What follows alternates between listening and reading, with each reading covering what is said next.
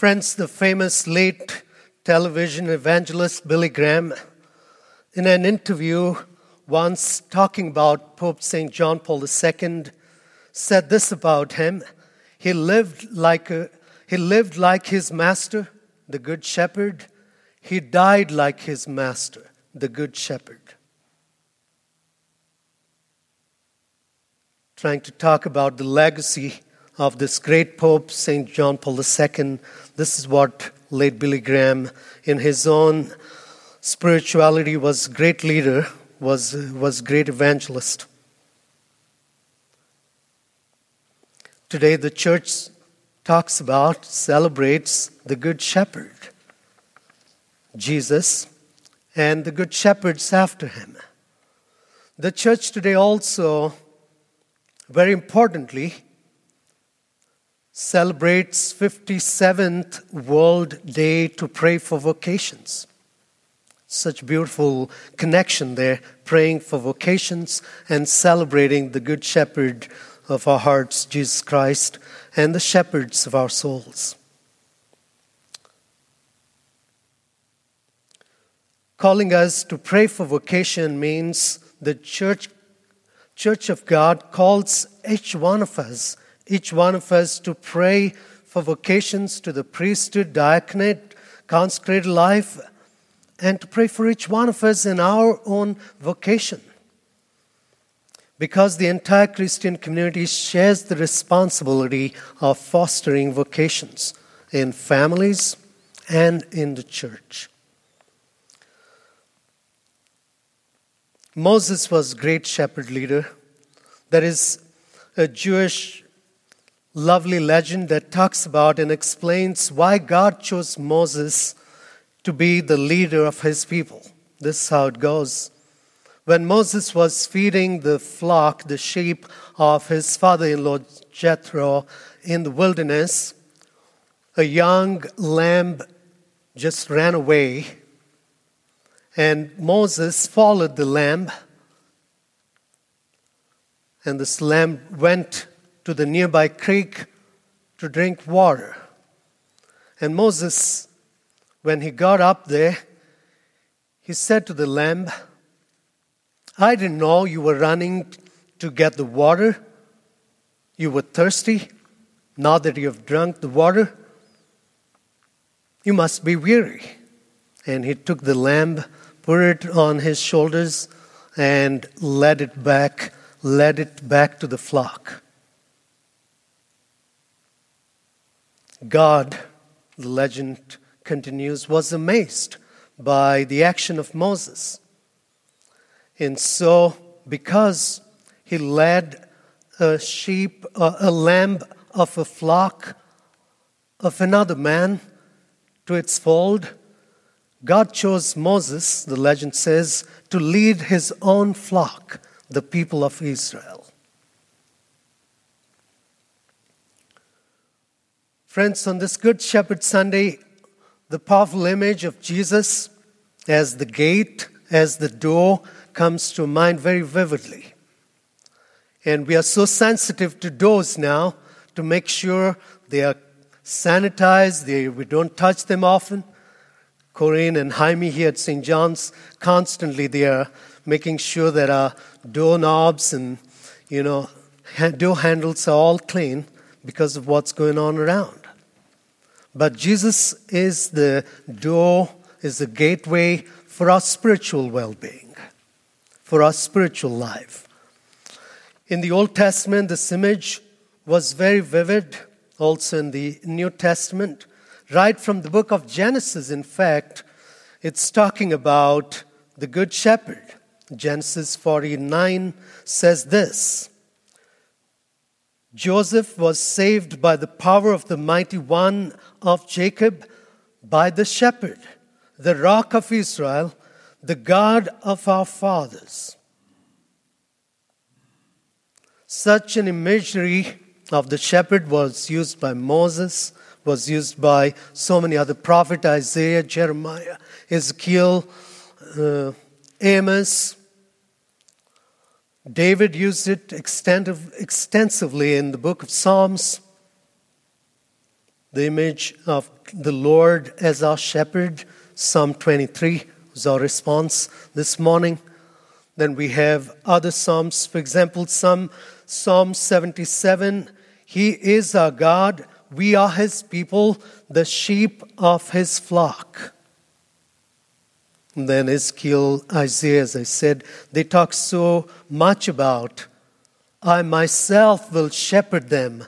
God talking about He taking care of His sheep. The first reading, right, this first homily of Peter, he gets 3,000 people converted, right? 3,000 people baptized. Seriously, I don't talk about that. I have not achieved even 100, right? Not even 10, or not even 5 maybe. Well, I've done some baptisms, right, in my priestly vocation in last 24 years. Lots of babies, a lot of adults too, baptized, but not like Peter. In his one homily, he calls people to repentance. I want to talk about him, not that I don't want to, right? We have to talk about what a great gift of grace in people's hearts that are converted and that come to faith. 3,000 people were baptized on one day after Peter's homily. It's incredible. It's the gift of the Holy Spirit. But let's talk more about the second reading, which is a letter from Peter. He talks beautifully about the connection to the shepherd. The shepherd reference is very evident in the epistle we heard today and links well to the gospel of today. To quote Peter's epistle, He Himself bore our sins in His body upon the cross, so that free from sin we might live for righteousness. By His wounds you have been healed. For you had gone astray like sheep, but now you have returned to the shepherd and the guardian of your soul. The shepherd and guardian of your soul. How powerful is that? Shepherd and guardian of our soul is Jesus Christ. So Peter makes 3 contrasts. I want to talk about it real quick. Between Jesus, what He suffered, and His surprising response. Insulted, He did not return with insult. He suffered, but He did not threaten. Between Jesus and us, He bore our sins. By His wounds we were healed. And between our former condition, we went astray like sheep. And then the shepherd brought us back. The shepherd and guardian of our souls brought us back by the sacrifice He offered on the cross for us. Think about the gospel. Gospel talks about, Jesus Himself talks about Him as the door, as the gateway to eternal life. You know, the context is important. You might be thinking Jesus is talking to His disciples, apostles. Yes, of course, He always does. But here, the context is He's talking to the Pharisees when He had just healed a man on a Sabbath, and the Pharisees were questioning Him how He did it. That He does not come from God, because a godly person would have kept the Sabbath. And Jesus is trying to prove to them that He is the Lord of the Sabbath. And He says, I am the good shepherd. My sheep hear my voice. And then the gospel you hear today. So Jesus also is telling them, there are many voices my sheep hears, but it does not listen to them. It listens to the voice of the one true shepherd, Jesus Christ. Because, Jesus says, there are false shepherds who are only thinking about themselves, putting their lives first and their needs first instead of the needs of the sheep, of the flock. And that is why Jesus coming into the world changes that. He dies for us. He gives his life for us. And with that context, Jesus tells us that he is the gateway to the sheepfold and that he lays down his life for us, just like a shepherd in human context would protect the sheep. Jesus, our Lord and shepherd, teacher and master, Lord and Christ, as Peter describes him in the first reading, Messiah and anointed one, Messiah, anointed one, and God who has come into this world has come to free us from sin and damnation. He claims to be God before the Pharisees, contrasting himself as true good shepherd from them who are unfaithful shepherds of their flock. If you want to get this much more clearer, think about the Second Vatican Council document, Lumen Gentium. Paragraph 6 says about the church in Christ as sheepfold and shepherd. Let me read that. The church is a sheepfold whose one and indispensable door is Christ. It is the flock of which God himself foretold he would be shepherd, and whose sheep, although ruled by human shepherds, are nevertheless continuously led and nourished by Christ himself, the good shepherd and the prince of the shepherds, who gave his life for his sheep. What does that tell us? That the church is the sheepfold, all of us, sheepfold. Christ is the shepherd. He is the gateway to lead us to our eternal salvation, to the eternal life that the Father God has promised us. So by identifying himself with the sheep gate, Jesus gives us this assurance that whoever enters through his gate, through his door, will be safe and will be cared for. Will be safe and will be cared for. Jesus is the living door that leads us to our Father God, to our Father's house, to our Father's family. The door into the Father's safety, into the Father's fullness of life. That's the gate Jesus is talking about. So, friends, through our baptism, we have embraced this life. Through our baptism, we have embraced this life. And in our own profession, too, we have embraced this life. Think about, for our own lessons today, who are shepherds today? Yes, priests, bishops, cardinals, Pope Francis, men and women in consecrated religious life. Yes, who else? Our parents are shepherds, right? Our teachers are shepherds.